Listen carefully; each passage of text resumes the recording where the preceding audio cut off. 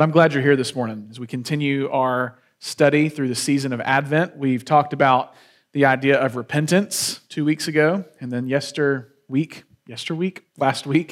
we talked about the idea of fulfillment. We saw that Jesus is the fulfillment of all the promises of God from Scripture. But today, I'm excited because today is going to be a message full of good things. Today, we get to think about joy. Joy. So if you have a Bible, find Luke chapter 2, starting in verse 8. We'll get to that in just a bit. Luke chapter 2, starting in verse 8.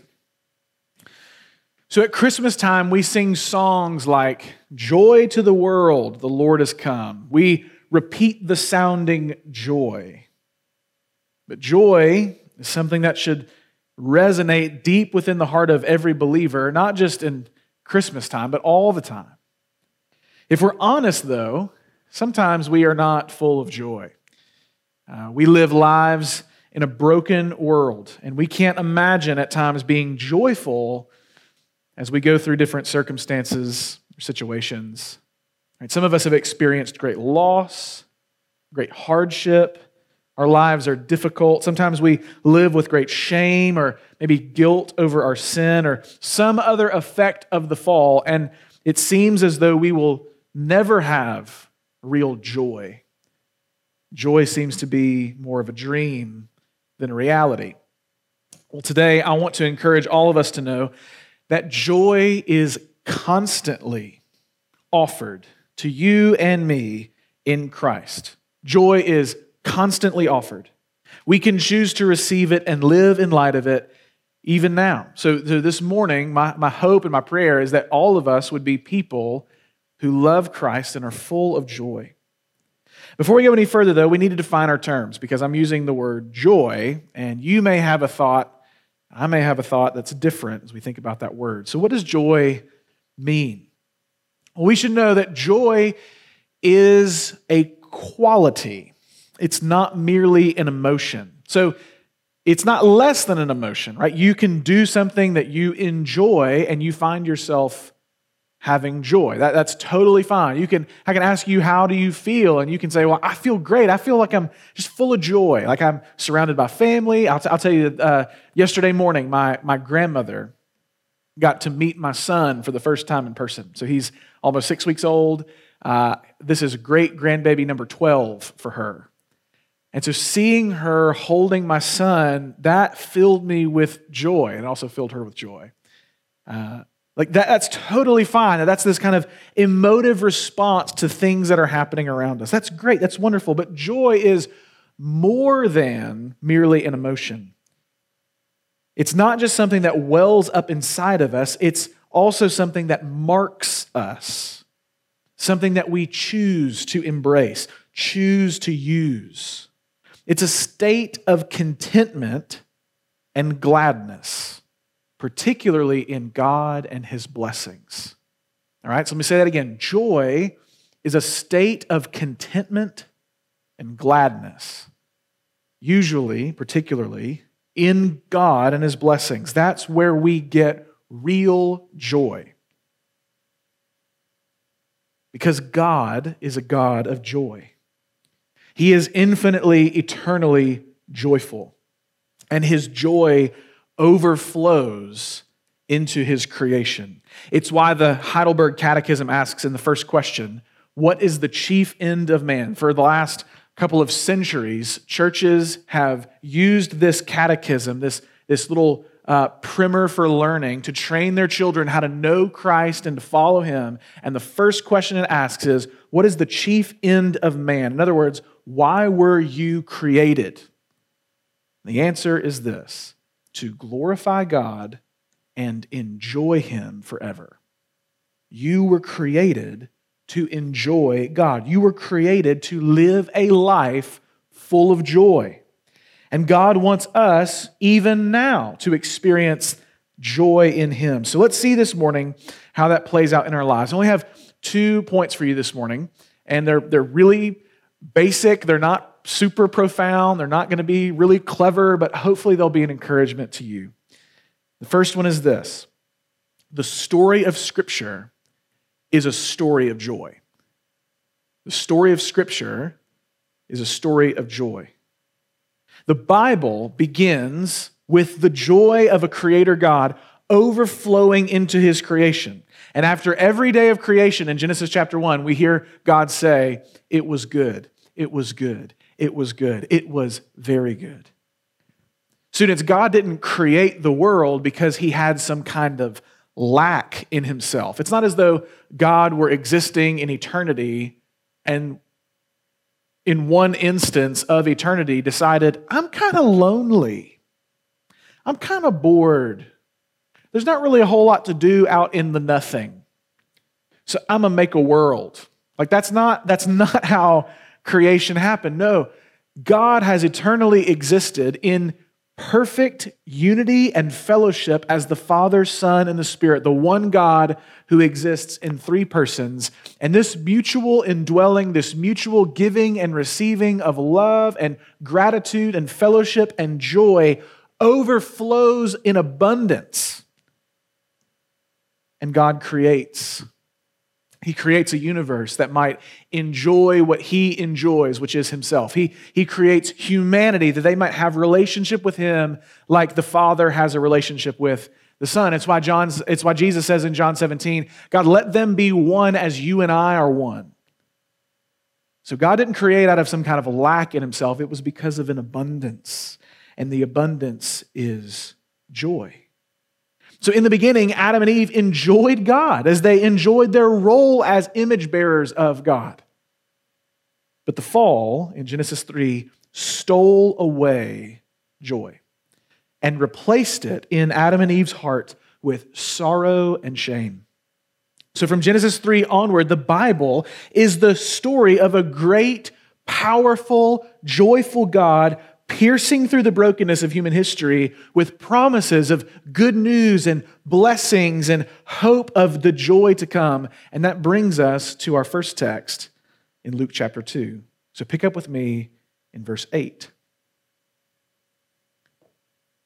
It says, "And in the same region of where Jesus was just born, there were shepherds out in the field, keeping watch over their flock by night. And an angel of the Lord appeared to them, and the glory of the Lord shone around them, and they were filled with great fear.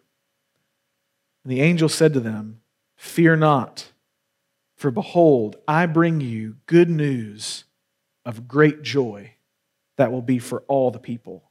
For unto you is born this day in the city of David a Savior, who is Christ the Lord.'" Let's pray before we go any further. Father, we are excited and humbled and grateful to come before your throne of grace in our time of need, knowing that we will find what we need, mercy and grace. And we come before you this morning confessing, God, our hearts are not always joyful.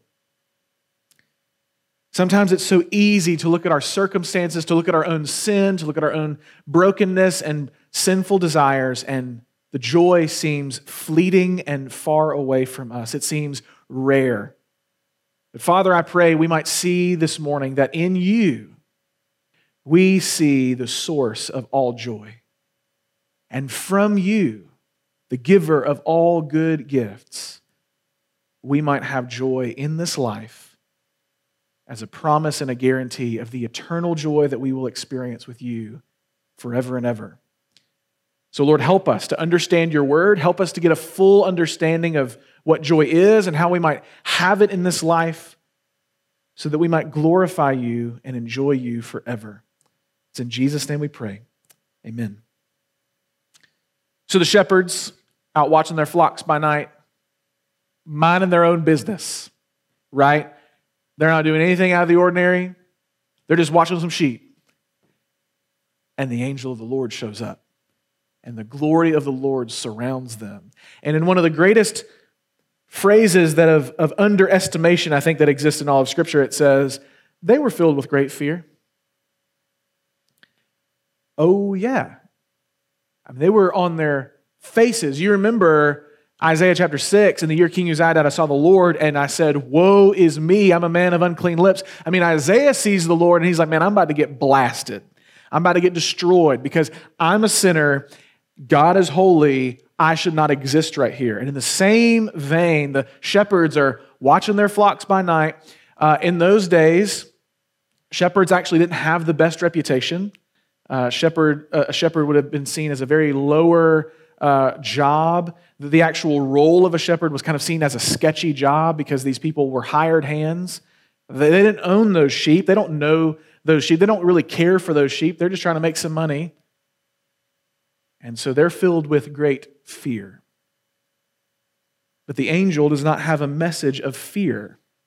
He says, "Fear not, I bring to you good news of great joy, which will be for all the people." Students, the news of the gospel, this good news is news of great joy. The advent of Jesus Christ, his coming to earth as a baby boy swaddled in a manger, should lead us to joy. Why? Because through Jesus, as we saw last week, all of God's promises are being fulfilled. So think about this. Because of the incarnation, the Son of God putting on flesh, we have been freed from sin. Because of the incarnation, we have been spared the wrath of God. Because of the incarnation, we have been adopted into God's family. Because of the incarnation, we have the indwelling of the Holy Spirit in us. Because of the incarnation, death is no longer a dreadful, eternal thing for us. Its sting has been removed forever. Because of the incarnation, we now have a Lord who is like us in every way and who knows what it's like to struggle in this broken world, who is with us and for us. Because of the incarnation, we have the promise of an eternal inheritance with God in heaven. Because of the incarnation, we can have victory today over sin in our life. I hope you see the point. The coming of Jesus is good news of great joy because we have a Savior. We have someone who has rescued us from our sin and our guilt and our sorrow and our shame and has offered us new life in Him. And the Scriptures, before and after Christ's advent, give us this kind of stereo image of this great joy. So in Acts chapter 13, we read that God fills the believers particularly with two things: the Holy Spirit and joy, that they might go out and be faithful witnesses to the gospel. In Philippians chapter 4, Paul commands us to rejoice in the Lord. Right? So this joy isn't just this passive emotion. We feel that when good things happen, we are joyful. No, it's a conscious decision, according to Paul in Philippians 4. It's a decision that we make to find our contentment and delight in the Lord. And that brings us to Psalm 37:4. A really good verse for you to memorize. Delight yourself in the Lord, and He will give you the desires of your heart. Delight yourself in the Lord, and He will give you the desires of your heart. Students, God has been revealing since the beginning, and even finishes His revelation with abundant joy. Delight in the Lord, and you will have the desires of your heart. How do I delight in the Lord? According to Psalm 37:4. I'm going to argue that I delight, I enjoy, I rejoice in those things or ideas or people. I delight in what I find to be beautiful. So what do you delight in? What do you enjoy? What causes you to rejoice? Those things in your life that you find beautiful. Now, when I say beautiful, I'm not saying handsome or pretty or cute, right? Beauty is a lot more than physical attraction. Beauty is this quality that has all these things filled within it, things like holiness and righteousness and goodness and love. God is beautiful. And when we delight in the Lord, when we find God beautiful, we will begin to notice the things of this world that lead us to God as beautiful. More on that in a little bit. Listen to Revelation 19 and this picture of the inauguration of the new creation. This is what it says in verse 6. Then I heard what seemed to be the voice of a great multitude, like the roar of many waters and like the sound of mighty peals of thunder, crying out, Hallelujah! For the Lord our God, the Almighty, reigns. Let us rejoice and exult and give him the glory, for the marriage of the Lamb has come, and his bride has made herself ready.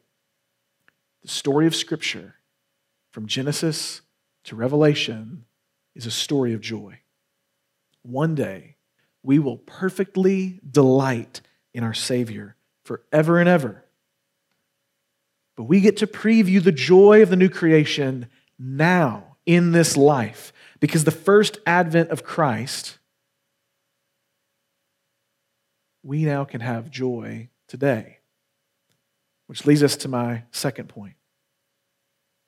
Story of Scripture is a story of joy. Number two, now we can rejoice in all things. We can rejoice in all things. So I said earlier, to rejoice is to delight. And what do we delight in? We delight in those things that are beautiful. When we behold something as beautiful, it causes us to have joy. I mean that the pages of the Bible show us things that are beautiful. They show us brothers and sisters living joyfully in the midst of a variety of situations and circumstances. So I've already mentioned Philippians 4 when Paul says to rejoice, when he commands the Philippians to rejoice. But in Philippians 4, it also gives us relationships. So let me just read to you Philippians chapter 4. And think about Paul writing this from prison. Verse 1, therefore, my brothers, whom I love and long for, my joy and crown, stand firm thus in the Lord, beloved. Paul seems to think that the relationship that he has with the Christians in Philippi is a source of joy. That these deep relationships are a source of joy. In 3 John verses 3 and 4, when John hears the testimony of God's work in someone else's life, he's filled with joy. James summarizes well in James 1:16 and 17, do not be deceived, my beloved brothers. Every good gift and perfect gift is from above, coming down from the Father of lights, with whom there is no variation or shadow due to change. In other words, what James is telling us and what Paul and John are showing us as examples is that all the good things we have in this life and all the good things we experience are causes for us to rejoice. They are causes for us to have and to choose joy. They're like little vehicles that take us back where? To the glory of God, the giver of all these good things. So the good things that we enjoy are not to terminate on themselves. So I can enjoy a good friendship. But ultimately, I enjoy this good friendship because this good friendship points me to Christ, points me to God. It points me to the one who has given me this gift of a good friendship. If I put my joy and the weight of my joy on that relationship will crumble. Because that relationship is not meant to hold the weight of my heart. It's not meant to hold the weight of where I find my true joy. If I put my joy in my work, I love my job. I love doing this every week, being able to teach the Bible and minister to students and get to know parents and sing with the congregation and lead at times and preach at times. I love doing this stuff. But if I put my joy in my work, then one day, eventually, sooner rather than later, I will be totally let down. Totally let down. because this job is not the source of my joy. This job is a gift, and the source of my joy is not the gift, it's the giver of that gift. You can talk about relationships, you can talk about family, you can talk about achievements, you can talk about possessions, you can talk about security, you can talk about pleasure, you can talk about adventure, whatever it is, all of these things are gifts. And they should lead you to joy, but they're not the source of your joy. We don't have to over-spiritualize it. Joy in this life can be from pretty ordinary things. If we have an awareness that God is the giver of all good gifts in our life, then a good meal will lead us to rejoice. Right? Like a really good steak, some blue cheese on it. You know what I'm talking about? A little mashed potato, a little asparagus. Like, praise Jesus. Like we get to eat that, right? I mean, for some of you, like pizza that's not a day old, like fresh from Pizza Hut or Domino's or whatever you get your pizza. Right? It should cause you to rejoice. These things that we enjoy, we recognize as gifts. A good nap leads to joy, right? As a new parent, let me just tell you, getting some uninterrupted sleep is a gift from the Lord. It's wonderful. But even as a high school student or a college student, man, like, there are times, you ever had this kind of thing where it happened, maybe it's at summer, when like you have a nap, you go lay down, lie down, you take a nap, you wake up and like you don't really know where you are. You know what I'm talking about? You're like, what just happened? And that's a gift. A gift that God would give you for rest.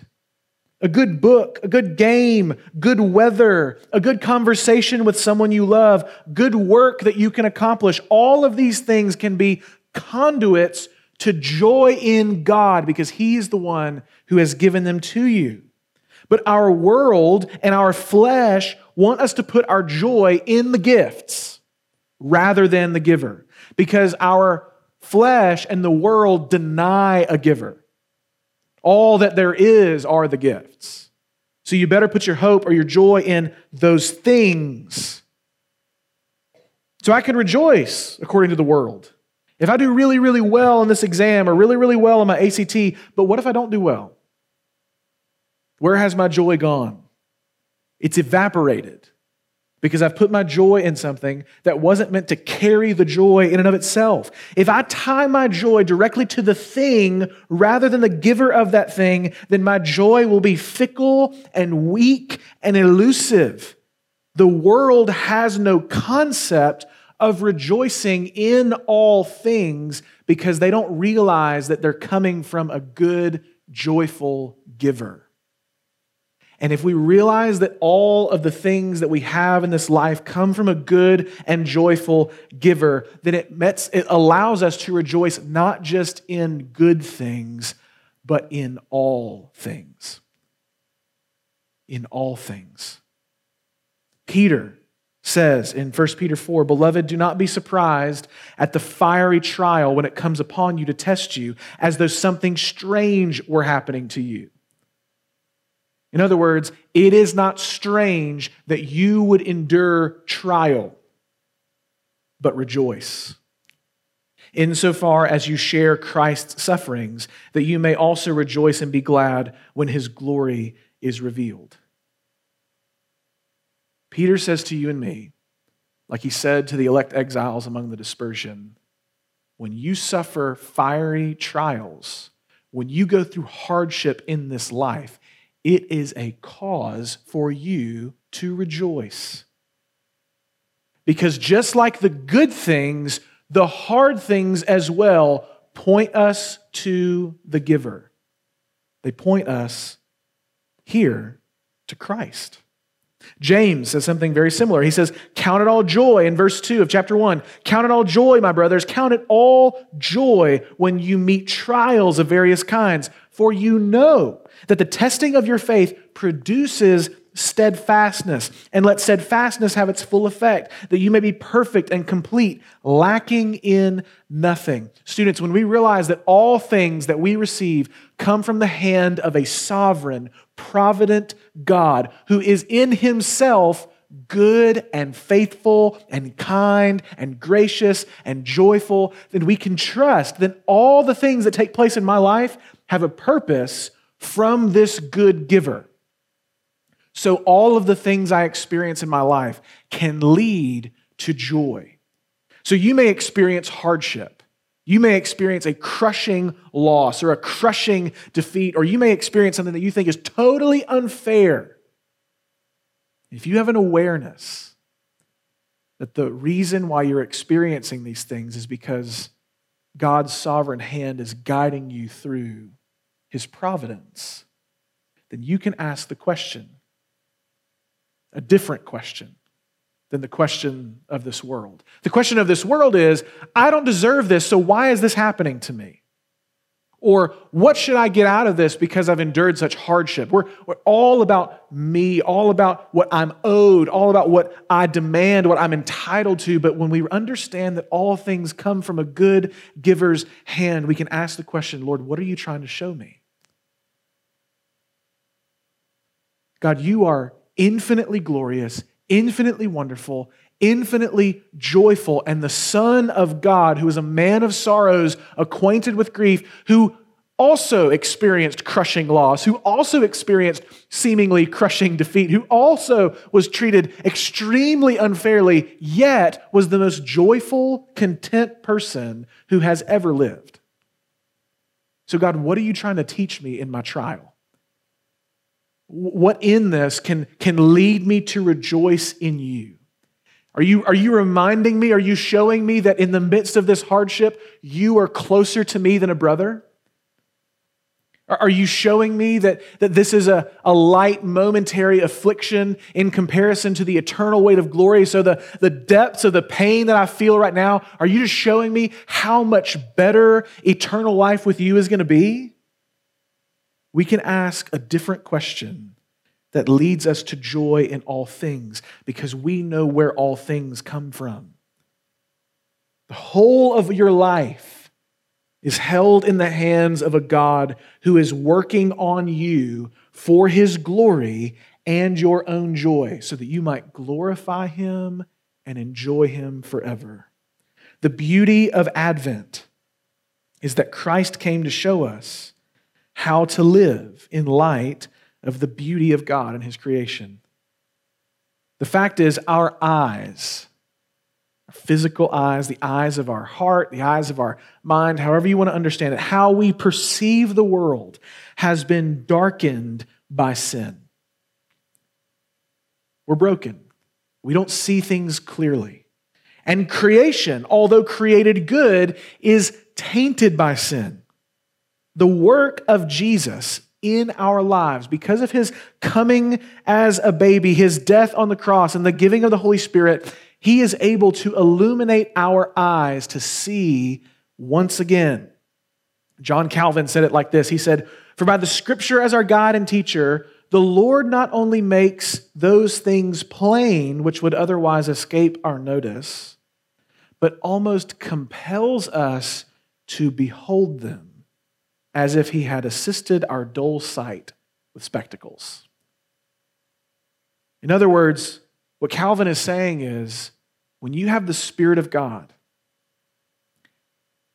and you have eyes to see, then everything in this world, the things that seem plain, the things that might escape your notice, good and bad, you feel almost compelled to behold them, to delight in them, to see them as beautiful, and be filled with joy because of their beauty. Joy can be our motivation in this life. This is the whole ministry of a guy named John Piper, who's been radically influential in the lives of many people, probably in this room, definitely in this church, in my own life for sure. And his whole life's work, his whole ministry, his job as an author, as a writer, as a speaker, as a pastor, can be summed up in this phrase that God is most glorified in us when we are most satisfied in him. And seeing the world as God sees the world will lead us to be satisfied in him. So let joy be the motivation of your life, but not joy simply in the things of this world, joy in God. Pursue with everything that you have as much joy as you possibly can contain, but let that joy come from the source that will never, ever run dry, that will never fail. We recognize that Jesus, in his earthly ministry, was motivated by joy. So let's join him this Advent season in good times and in bad, in easy circumstances and difficult ones. Let's know and recognize and choose to behold and delight in the goodness of our joyful God and follow in the footsteps of our Savior. Listen to Hebrews chapter 12. Therefore, since we are surrounded by so great a cloud of witnesses, let us also lay aside every weight and sin which clings so closely, and let us run with endurance the race that is set before us, looking to Jesus, the founder and perfecter of our faith, who for the joy that was set before him endured the cross, despising the shame, and is seated at the right hand of God. Students, you don't have to live in sorrow, in shame, in guilt, in frustration.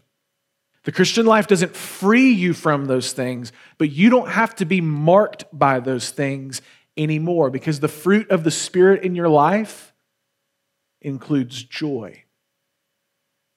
So my prayer for all of us is that we might see just a little bit more clearly today than ever before that God is offering us in him infinite joy.